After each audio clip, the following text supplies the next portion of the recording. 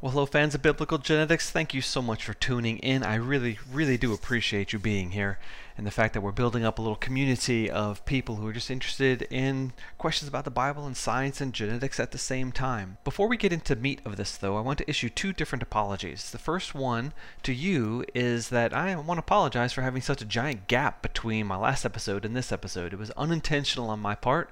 If you're a binge listener, you wouldn't have noticed, but for those of you who were following me regularly, all of a sudden I seem to have dropped off the radar. This was not intentional on my part, but a whole bunch of things came together and snowballed to the point where it's been, well over a month since my last one. Now, I think we're back on the ball again. We're starting to produce episodes again, so we should have one out every other week, every week at best, for the foreseeable future. Because I love genetics and I love the Bible and I love putting these two things together. The second thing I want to apologize for is some of the sound quality on some of my earlier episodes. I did not know what it sounded like until I listened to some episodes from my phone streaming to my car as I was driving. And I tell you what, I'm sitting there pleasantly listening along to me talk, and all of a sudden it drops to the outro music, and I almost jumped out of my skin. I had no idea how loud it was. So I do beg your forgiveness and I ask your apology. Something about me you might not know is that I'm really hard of hearing. I tend to wear hearing aids if I'm in noisy places specifically. And so I sit here and I'm doing all this editing on my laptop, and even if I crank it up, I just didn't notice there was a giant volume difference between my speaking voice and the music, and it happened several times listening to several different episodes, and so now I have to go back and manually adjust the sound. But if you've already downloaded those episodes, well, then you've got the blasting loud music. For this one, I dropped the decibel level 7 to 10 points on the beginning and the end, just because it was just such a shock to my system. So again, I ask you for your forgiveness. And I need to add a third apology in post-production. This is actually the day after I uploaded this episode. I had to take it down, fix it, and re-upload it. So if you were one of the people who got this early, you might not be listening to this, all the other ones. I accidentally loaded the raw audio file unedited. I have no idea what happened to my original. I'm looking through my hard drive, looking through my backup hard drive. I don't see it. And so I just gave you the raw audio. That could have been very embarrassing. You have no idea what happens behind the scenes. Well, now some of you do. Me hesitating, me umming and ahhing, me going back and saying the same thing 3, 4, 5 times to get it right. Now, in this one here, I'm doing one take, no editing. I'm going to show you how much pauses I have, but I'm going to try not to restate the same thing several times like I almost always do when I'm presenting. And I do it on purpose just because I want it to be better. And it comes out and it doesn't come out right, so I got to do better. So forgive me for a third time. This is the life of Rob Carter is not quite what people assume. I'm not the polished professional that I come across on audio and on video, even though I'm not really polished, but I struggle a lot with my speech. I really do. In fact, going back to the hearing thing, something you may not know about me, when I was a child, I had a terrible lisp. They put me in special classes. They put me in speech therapy. In fact, when I got braces in 6th grade, they put tongue spurs on the bottom row of my braces, which is little pointy things that stuck backwards and would stick my tongue anytime it stuck out. And oh man, that cured me, but that was painful. So here I am, a person who has no business whatsoever doing audio and doing video, and yet I'm trying it anyway. So hey, if you're into, or if you're interested, and if you want to produce Christian media, get into it. Just go. If you need some help, maybe I can help you. Ask me a question. I will gladly give you a boost. I'll tell you what I'm doing. In fact, you might want to listen to my my podcast. It's called Equinox Podcast, my other podcast I do with my friend Joe. In the Equinox podcast, our annual episode, which was just 2 weeks ago, we talked all about how to run a podcast. So if you want some pointers, maybe you should go listen to that. But we're going to get into this. This is going to be fun. Was Africa the cradle of humanity? I'm getting into some new and interesting scientific revelations, some things that evolutionary scientists specifically are saying that really opens up a can of worms for them. And I'm kind of sitting back laughing because, I've said these things before, but now someone important is saying them, so now people are listening. They're publishing in Nature, and they're getting blogged about, and all the popular news sites about science are picking up the story. So it's good to see. It's good to see the edifice of Africa eroding and falling apart. Now, I don't think there's too much difference between the video version and the audio version. You might want to look at the show notes, though, because there are things that I have linked to that I show on the screen that you can't see. 2 different biblical genetics episodes, a couple of articles I've written for creation.com, and several secular articles and websites just to help fill in some of the gaps that you're not witnessing. Now, I do show an evolutionary family tree that you might have seen if you've seen any of my older publications. And on one of the trees that I show, it's a Y chromosome family tree. It has branches for all the people in the world, and then there's just a couple of branches that are a lot longer than the others. Those are the A lineages that come from Africa. Later on, I show a short branch that comes from Africa, that is the E lineage. And I show how E branches off from C, which branches off from D, and C and D are not African. In fact, there's a whole nother E branch that's not African. And so from the branching pattern, it looks like Africans did not arise in Africa, or that is, 95% of sub-Saharan men trace their ancestry to somewhere outside of Africa. That is a huge concession on the evolutionist part.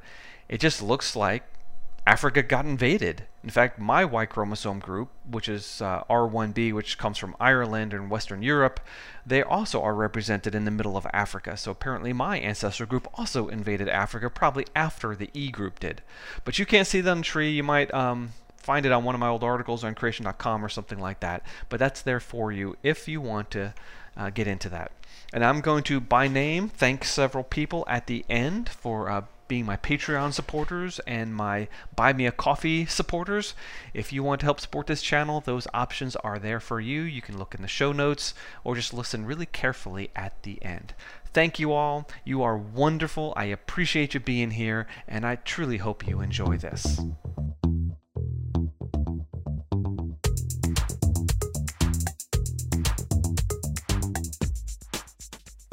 On today's episode of Biblical Genetics, we're going to ask the question, is Africa actually the cradle of humanity?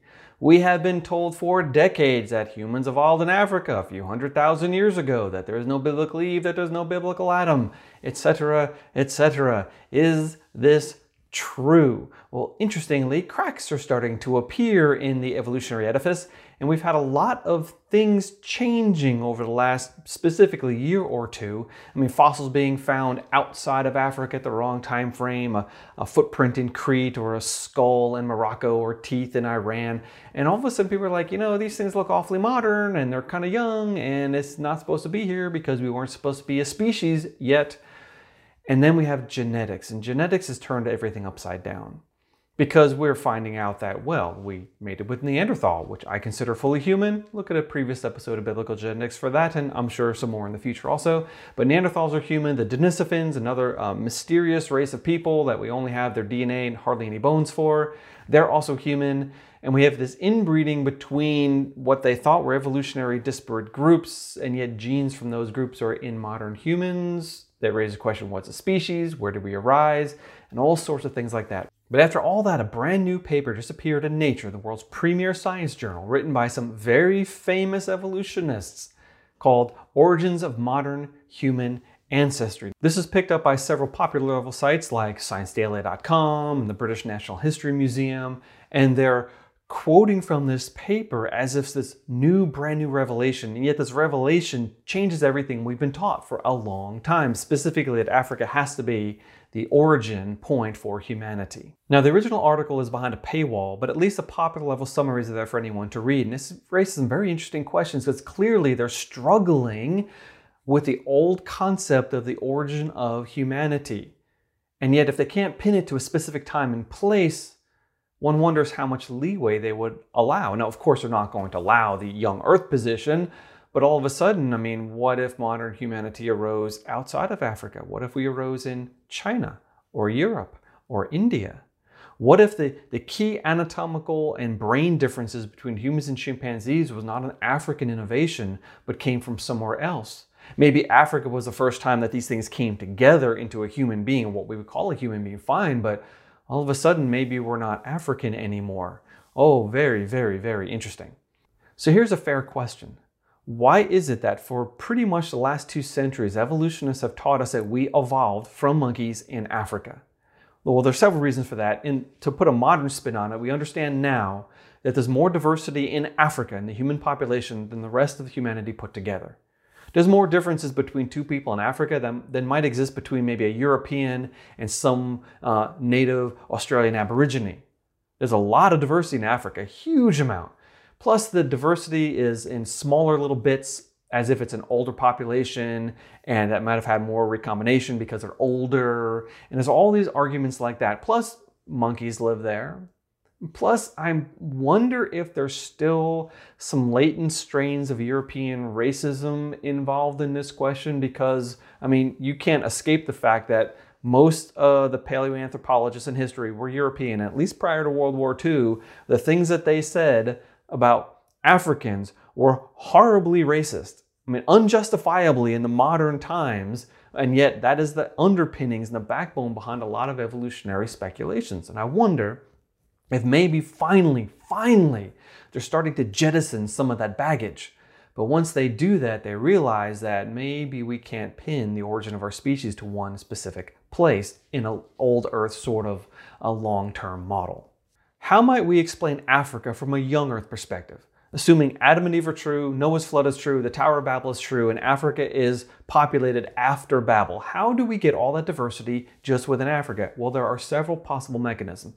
First is something I call patriarchal drive, which I described in an earlier biblical genetics episode.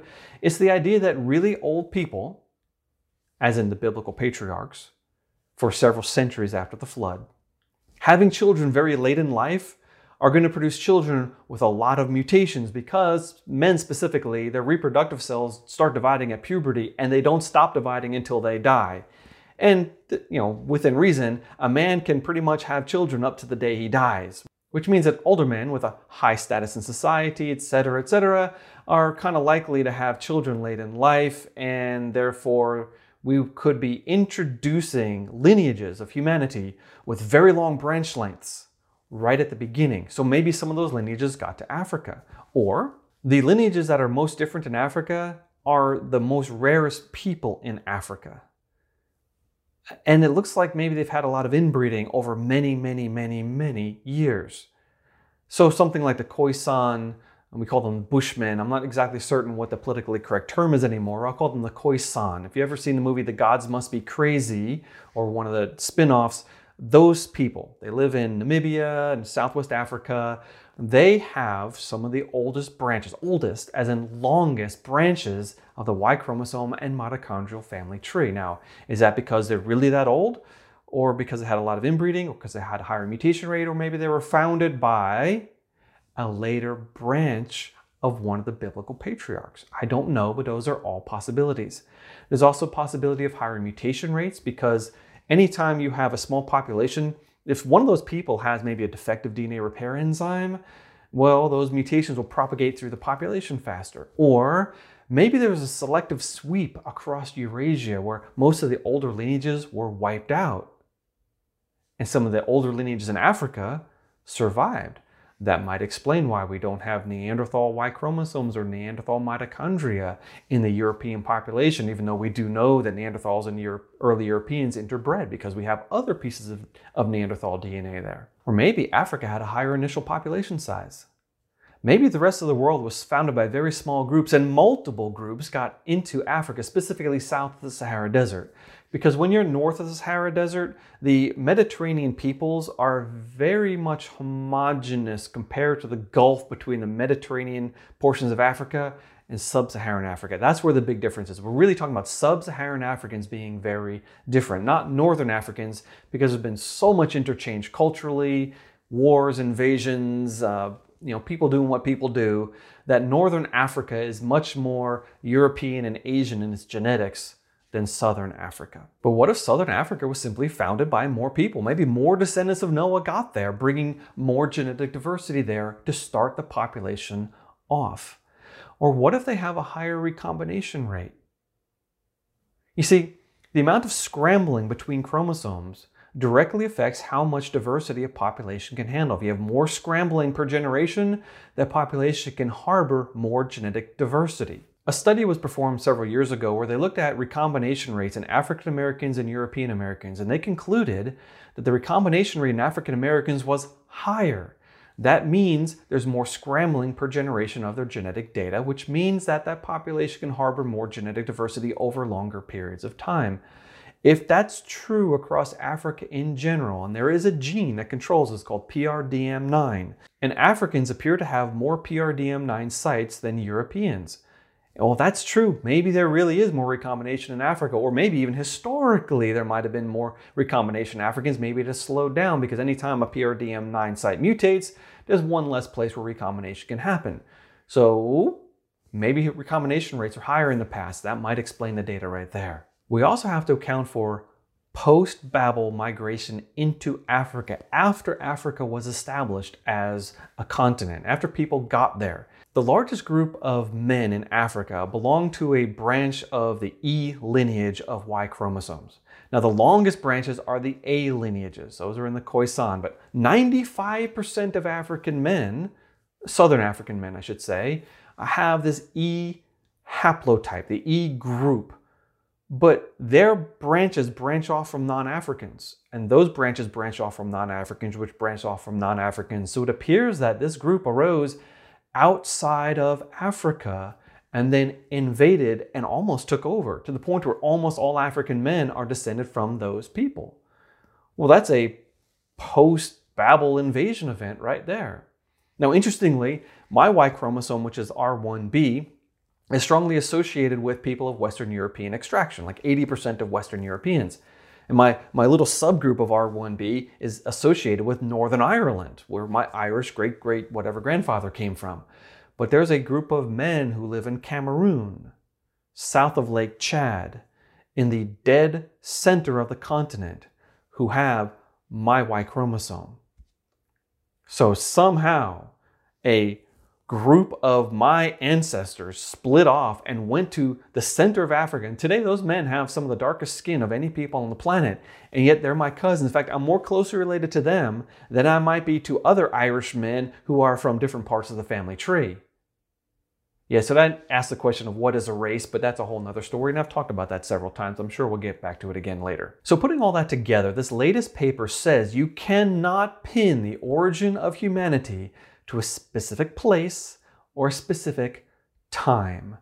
Wow, what an admission. Let me read you a quote. Reporting in ScienceDaily.com, Pontus Skoglund, one of the co-authors, says, "Contrary to what many believe, neither the genetic or fossil record have so far revealed a defined time and place for the origin of our species. Such a point in time, when the majority of our ancestry was found in a small geographic region and the traits we associate with our species appeared, may not have existed. For now, it will be useful to move away from the idea of a single time and place of origin." So here are some very well-known evolutionists saying we have to jettison the outdated, old-fashioned, moribund idea that we evolved in a small population in Africa. In fact, now anything is on the table. So I know that there's some Chinese scientists who are trying to argue that China is the source of modern humanity. And I bet maybe some people in India want to make that claim. I know Europeans have tried to make that claim in the past, and happily those have fallen by the wayside because they were wrong. But what about biblically? Because not far outside of Africa is a location where people lived right after the flood and the site of the Tower of Babel. In fact, the genetic diversity in the Middle East is very high. Africa might be a little higher, but Northeast Africa is the highest diversity area of Africa. One reason for that is because only 10 miles separates Africa from the Arabian Peninsula near Djibouti. And that's been a historic trade route and historic migration route and a place to exchange slaves. There's invading armies. There's been a lot of, let's say, a genetic exchange between Africa and Asia at that location.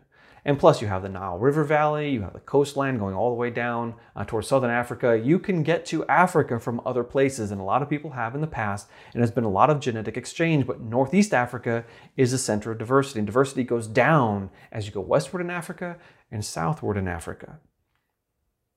the Middle East has a very high genetic diversity level. Maybe that's the origin of humanity. Of course, that's not allowed. No, that would never be allowed because it sounds too biblical. But you can no longer exclude that from first principles, especially according to what these scientists are saying. Let me read you another quote. This is from the abstract. We argue that no specific point in time can currently be identified at which modern human ancestry was confined to a limited birthplace, and that patterns of the first appearance of anatomical or behavioral traits that are used to define Homo sapiens are consistent with a range of evolutionary histories. These scientists are hinting at an idea that's always been the minority view. Even when the out of Africa theory was reigning supreme, there's always been some people who thought that we evolved in a large pan-mictic population over a large geographic area. It's called multi-regionalism. The idea that genes are popping up here and there over a large space and they're floating around the population over a long time, and selection was operating and random combinations are leading to the slow and gradual and better development of what we call Homo sapiens. Okay, but tacitly they're saying that the numbers don't tell us where we came from. Therefore, we cannot exclude necessarily the idea that we came out of the Middle East. But if we came out of the Middle East, what if we came out of the Middle East recently? What if we actually came from the Tower of Babel population? What if Africa was founded by a large group of people with a lot of genetic diversity? Or what if the people that got there were affected by patriarchal drive? Or what if the people that got there had more PRDM9 sites? We had more genetic diversity maintained in that population over time. Or maybe wave after wave after wave of migration and invasion affected Africa, and so more and more genetics get into Africa over time. All these things are possible, and all those things fit with the biblical picture. My friends, you don't have to run away from the Bible. Don't be cowed by evolutionary evo-speak. Don't be afraid of the status quo. Don't be afraid to question. And it's really interesting when we see the scientists questioning the other scientists about evolutionary theories, especially when they help us with creation theory. Now, at this point, you might want to go back and watch or rewatch my episode Patriarchal Drive in the Early Post-Flood Population. That's available on biblicalgenetics.com. There's also an article on creation.com about Patriarchal Drive. I published it in the Journal of Creation. It's now available for free on the website.